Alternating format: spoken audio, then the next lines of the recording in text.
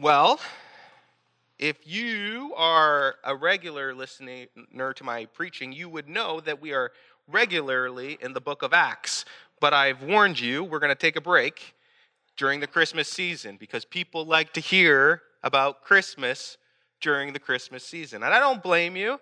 We all get those warm, tingly feelings when, well, not everybody does, but hopefully you're not a Scrooge, a Humbug, or a Grinch, and you don't mind seeing, like poinsettias and Christmas trees and lights, and you enjoy those things. So we're going to look at the scriptures, but it's interesting enough. You're going to say, well, Pastor, there's two passages, one in Matthew and one in Luke, that talk about the coming of Jesus. But today, Pastor Thomas is going to go to the Old Testament. Now, right from the beginning, the scripture tells us that God had a plan. That before the foundations of the earth, before God even created what we call earth, what we call home, God knew that he was going to have to send his son. I think it's the book of Revelation that tells us that Jesus was the lamb who was slain before the foundations of the earth. So he had a plan. He knew he was going to make people capable of love because he was God of love. And when you make a people who are capable of love, you have to realize this, that love is a choice. Right? We've all been in relationships where you have to choose to love that person, and you're hoping that person chooses to love you in return. And there have been times where it's worked out, and there's times where it hasn't worked out, right? And God knew that when he would create us, human beings, there would be times where it works out, and we're worshiping him, and we love Jesus, we love the cross. But he also knew that there were going to be people who might not love him. And so he needed a plan for those who would reject him, that Adam and Eve would one day choose sin, and that sin would infiltrate all of us, that we'd all get this disease we call sin. It's a form of rebellion. We've all rebelled against God. You say, I'm a good person. Well, hold on a second. Any little deed that we've done that is contrary to God's will has offended him, has separated us from him. And it's like his disease, it spreads. If we've seen anything with the pandemic over the past few years, we see how fast things can spread. Well, sin is so devastating that when a child is born into a world of sin. But God had a plan. And right from the beginning, if you go to Genesis chapter 3, sin has taken place. Adam and Eve have sinned. Sin is now about to infiltrate through Adam and Eve to the rest of the world. And God tells Eve an interesting saying. He's dealing out the curses. He's saying, because you've sinned against me, here's going to be the result. But then he says, and you will crush the head of the serpent. Now you might say, what? Why would God tell Eve he's going to crush the head of the serpent? And Pastor, what does that have to do with Christmas? Well, if we understand that the serpent and Satan, now some people argue, Old Testament scholars argue, the idea of the word serpent there that we translate as serpent actually is a heavenly being. And we've kind of just made it into the slithering snake, but really this, we know, was the adversary of God, the one who led a rebellion in heaven against God. And so God's like, okay, well, how do I lead my people back to him? I'm going to use the seed of this woman Eve. The seed of her seed will be the one that one day crushes the head of this serpent. That's Genesis chapter 3. But as we go on through the Old Testament, we see that there are other pictures that point to Christmas. Now you say, how does crushing the head of the serpent have anything to do with Christmas? Well, yeah, first you have to introduce the superhero to the scene, right? Like if you're into the comic book world or the movie scene, you need the hero to be introduced. He needs to show up in the scene to begin with. He doesn't finish his work at the beginning of the movie. What kind of movie would that be? No, he needs to be introduced. In the life of Jesus, the Christmas story is the introduction of Jesus into the scene. Obviously, we believe that Easter, the resurrection of Jesus, is the climax when he defeats Satan properly. But first, he's got to show up on the scene. And so I'm going to point you to Genesis chapter 22. A few weeks ago, we were here in the church, my family, with a few other of the young families. We call it Fuel Night. It is really like fuel on fire night because the kids are just running around crazy, and we put on video and we try to teach them about those scriptures, and we have some games with them, and it's real fun. You should come check it out. Even if you don't have kids, you're welcome to come because it's a real family night, and kids need good uncles and aunts to show up as well. And so we were reading Genesis chapter 22, and it struck me as we were teaching this scripture, Genesis chapter 22, how much of the Christmas story is in this story. You're like, what? Genesis chapter 22? What is this? It's Abraham being tested. But we'll read it together, and I'm just going to highlight to you how much I see Christmas in this story. So it starts off this way. It says, sometime later, God tested Abraham and said, Abram, here I am, he replied. Then God said, take your son, your only son, whom you love, Isaac, and go to the region of Moriah. Sacrifice him there as a burnt offering on the mountain I will show you. So the story starts with God telling Abraham, I want you to take your son. I can't stop there because in the scripture we see it repeated. We see it said not just this one time, we see it multiple times where he doesn't just say take your son, he says take your son, your only son. Now, if you've ever been baptized, you would know, hopefully, that the person who baptized you taught you the Apostles' Creed, because often when we baptize people, we teach them the Apostles' Creed. The Apostles' Creed is one of the oldest creeds. We believe that it was back being said before the Bible was canonized even. That means the Bible was put together, all the books of the Bible were put together. We were saying the Apostles' Creed before that, which is, I believe in God, Father of Almighty, and his only son, his only begotten son. So right there in the Apostles' Creed, before the Bible was even canonized, we said we believe in God having an only son. And yet here in the Old Testament, Abraham, if you know the story of Abraham, it took him a while to have a son. He was about 100 and his wife was at the age of 90. And he finally has a baby and he names him Isaac and he's so excited. And listen, if you're someone who ever had a hard time having babies, you know how exciting it could be to finally have one.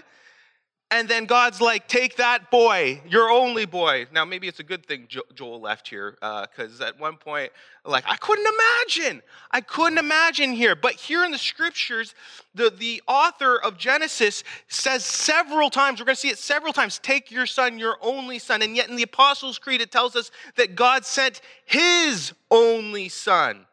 I think there's a lesson here. I think there's an important theme that we see in Scripture, throughout Scripture, that God won't ask you to do something God himself won't do.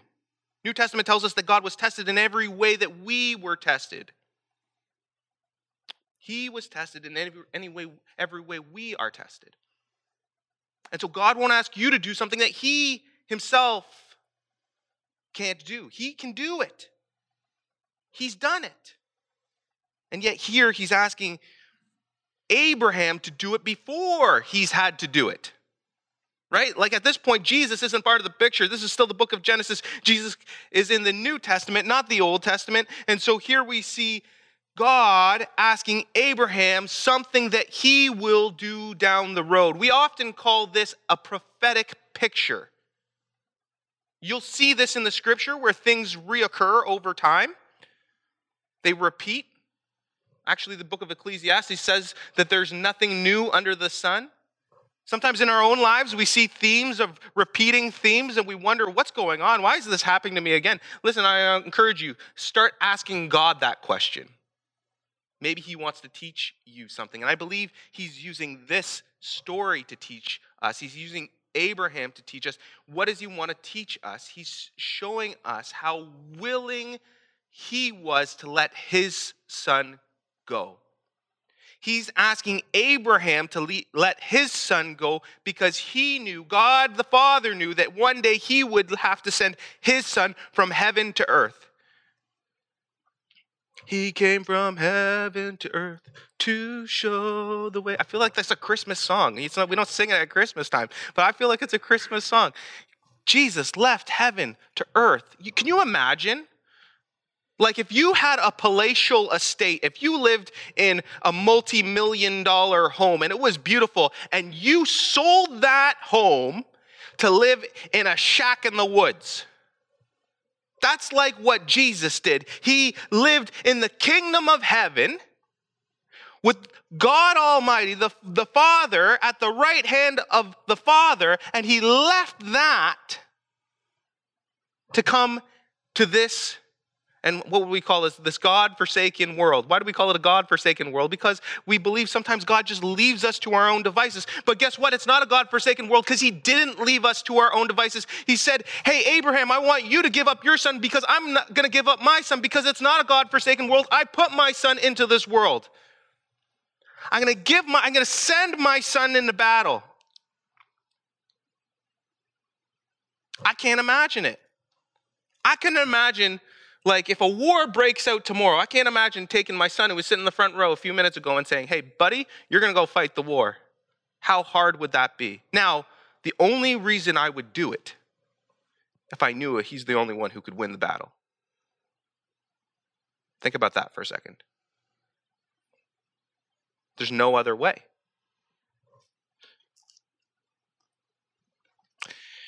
So then God said, take your son, your only son, whom you love. How important is that part too?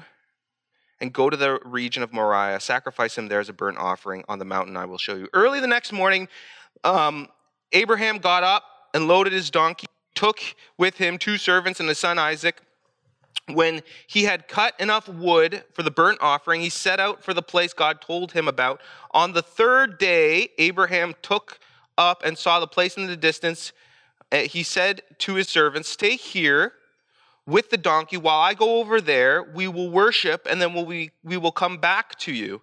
I also find it interesting that in the Christmas stories, there's a lot of worship happening, right? Like the shepherds, why do they go visit Jesus? Because they want to worship him. The wise men, why do they go to Nazareth? Because they want to worship Jesus. And here, Abraham, it's not just that God's asking him to sacrifice his son. It's that he's understanding that this is a common practice for worship. Now, you might say, well, that's weird. Sacrificing your son, a common practice for worship. Now, listen, to this point in the scriptures, God has never asked anyone to sacrifice their son for worship. God has never done it up until this point. However, God is about to ask Abraham to go into the land of Canaan. Do you know what the land of Canaan was known for? They were known for their child sacrificing. They had a god named Moloch. They also had gods of Baal and many other gods. And often they would take their children and they would offer their children as sacrifices to God. So people say, well, how could God wipe out an entire nation when he tells them to go into the land of the Canaan? Well, they were killing children regularly. As an act of worship. And so God, often when God uses this type of symbology of telling Abraham to do something that the foreign gods are doing, he's doing it to show those gods how different he is. If you remember the story of Elijah goes up the Mount Carmel and he fights against the prophets of Baal, if you remember that. How does that battle happen? Well, first it starts by, let's see whose God is bigger. I'll make a fire, you make a fire, and Elijah starts dosing his fire with water, and you call fire down from heaven, and I'll call fire down from heaven. We'll see which God lights their fire. Meanwhile, because even though his was doused with water, God lit Elijah's fire, and the prophets of Baal their fire was never lit. What's happening? It's a showdown between the God of Baal, in the case of Elijah, and the God of Abraham, Isaac, and Jacob. And so in Abraham's case here, Abraham's actually performing an act of worship that would have been common in that day. Their belief system would be to appease the gods, right? I'm sure you're kind of familiar with some ancient mythology and history that these gods are these vengeful people who can kind of control the weather and control all of the external supernatural forces. And so we got to keep them happy. We got to do what they want us to do. And so Abraham would have lived in that type of culture where he would have been familiar with this type of practice. And so he's going along with it because he's just been introduced to Yahweh, who's claiming to be the one true God. Now he's going to show that he's different, though. And so Abraham took the wood and the burnt offering and placed his son Isaac, and he carried the fire and the knife. And as the two of them went on together, Isaac spoke up and said to his father, Abraham, "Father?" "Yes, my son," he replied. "The fire and the wood are here," Isaac said, "but where is the lamb for the burnt offering?" Abraham answered, "God himself will provide the lamb for the burnt offering for my son." And the two of them went on together. It's interesting, Abraham's faith here. Abraham's faith is that God will provide himself.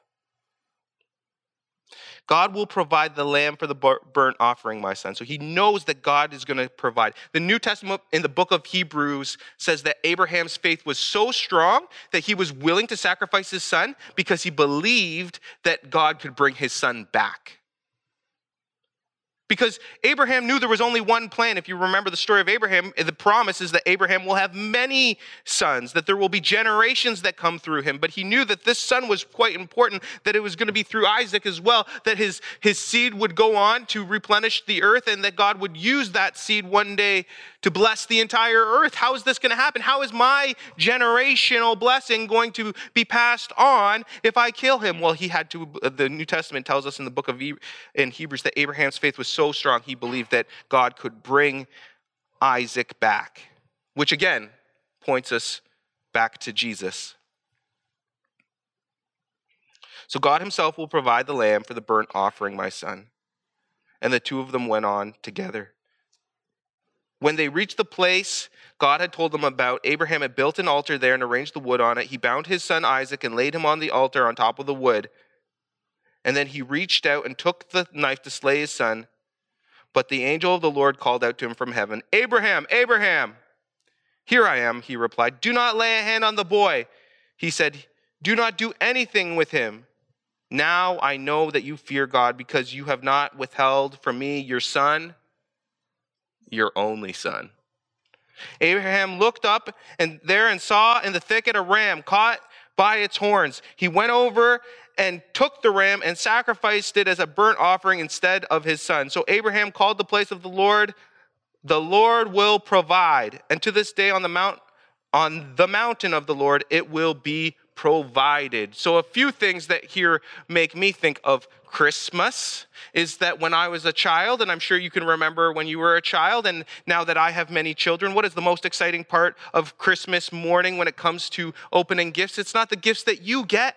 It's seeing the kids and how excited they are to open their gifts, right? But here, Abraham is about to kill his son, and an angel stops him and says, "Hey, look, there's the ram that God provided. Don't kill your son. There's the ram." And I just envision in this moment the excitement and the joy that would have come upon Abraham, that he didn't have to actually kill his own son, but that there was this beautiful ram as a gift, a provision for him.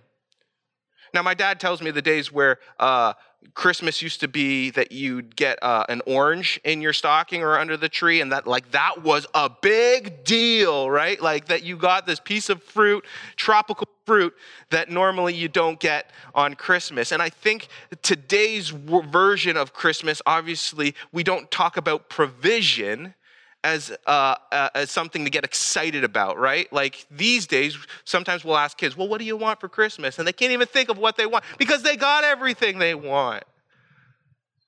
And yet, here I see the story of Abraham getting what he knew God needed to provide for him. Provision is so important, getting us excited as Christians. We need to depend upon God. I'm going to challenge you in your faith. Maybe some of us struggle in our faith because we've lived in such a way that we've taken care of ourselves rather than being givers to a point where we actually depend on God to provide for us. Do you know what I mean? Like emptying the bank account once in a while, trusting that God will replenish it. That type of generosity. Now, I'm not saying go and do that right now. I'm just saying maybe this is the case, that we don't know God's provision because we haven't been as generous as he is. Now, God is willing to provide his only son in this. This is a foreshadowing of God providing his only son. He's asking Abraham to do something that he will one day do. And we know that Christmas, the Christmas story, is about the greatest gift that we could ever receive. The greatest way that God could ever provide for us by giving us his son, his only son. What meant to him the most? When you're a parent, you'll do anything to care for your kids. Like I feel that way now about my children. But I think it would be harder to give them up. And you know what? I think a lot of parents make mistakes that way because we don't trust the Lord with our children. We kind of try to hold on to them a little too tight, and we do have to kind of do what Abraham's been asked to do and surrender our children to the Lord. And so there's a lesson there in this story. But for everything, I think the greatest lesson here in the story is that for everything that God asks us to do, he is willing to do. And he will provide a way for that to happen. You're like, oh, if God's asking me to do this, I don't know if I could do it. He will provide a way for you to do it. If he's asking you to do it, he's going to provide a way for it to happen. Now think about this Christmas season. Maybe God's asking you to be a little bit more generous than you feel comfortable being generous. You're like, oh man, it's already pretty tight in my wallet on Christmas.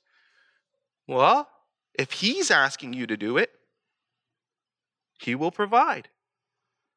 But you might have to reprioritize that you're listening to him more than your own desires. Greatest gift that we could ever receive. I just, again, go back to this story in Genesis where Abraham, he's about to, in faith, trust God by killing his only son. He's like, I don't understand why, but I'm going to do this anyways. And then a way is given, a different way is given. And the reality of the story is we are like Isaac. We are facing death.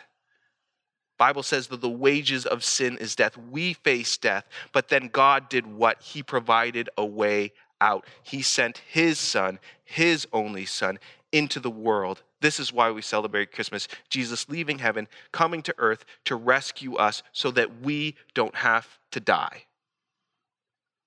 Now, do you see Christmas in the story of Abraham and Isaac and the sacrifice? I hope you see it the way I see it. But I really do challenge you that as you think in this Christmas season, God, what do you want to do in my life? How do you want to use me? How am I being tested that God will provide? And then if you're really feeling tested, then ask the Lord, how will you provide? Give me the faith to trust that you will be my provider. But for some of you, maybe the first step is really truly trusting in Jesus, acknowledging that he is the greatest gift that you could ever receive, that he's the one who came from heaven to earth to pave the way so that through his death, he would take his sin upon he would take your sin upon his shoulders and die the death that you deserve so that you don't have to die. The Bible says that once we die, we actually pass from death back to life. And we gain eternal life through Christ Jesus. I'm thankful for that gift. And I think it's a great way to think about this Christmas season as being thankful for that gift. I'm going to pray, and Rosalind will lead us in our final song. Father in heaven, as we enter into this Christmas season on this first Sunday of Advent, we remind ourselves that you are the greatest gift, that you are the one who provided your Son, your only Son, to pay the penalty of death that we deserved. Thank you for making that way of escape. Lord, thank you for being our provider. And Lord, when we are tested like Abraham was tested, to do things we don't think are possible or we don't understand how there's going to be a way, Lord, we pray that you would make that way where there is no way. You are the God of provision, and we trust you. Help us be generous during this Christmas season. Help us be good givers. You are the God who gave the gift of your Son to us, and we want to be like you. We want to be generous. Lord Jesus, you said it's better to give than to receive. We want to be givers. And so, Lord, even when we're thinking about the gifts maybe that we want to give to our friends and our family on this Christmas season, Lord, would you inspire us to be generous and kind and loving? But would we do it out of worship, knowing that you are the one who gave the best gift we could ever receive? Speak to us, Holy Spirit. Challenge us to be a generous people. I pray this in Jesus' name. Amen.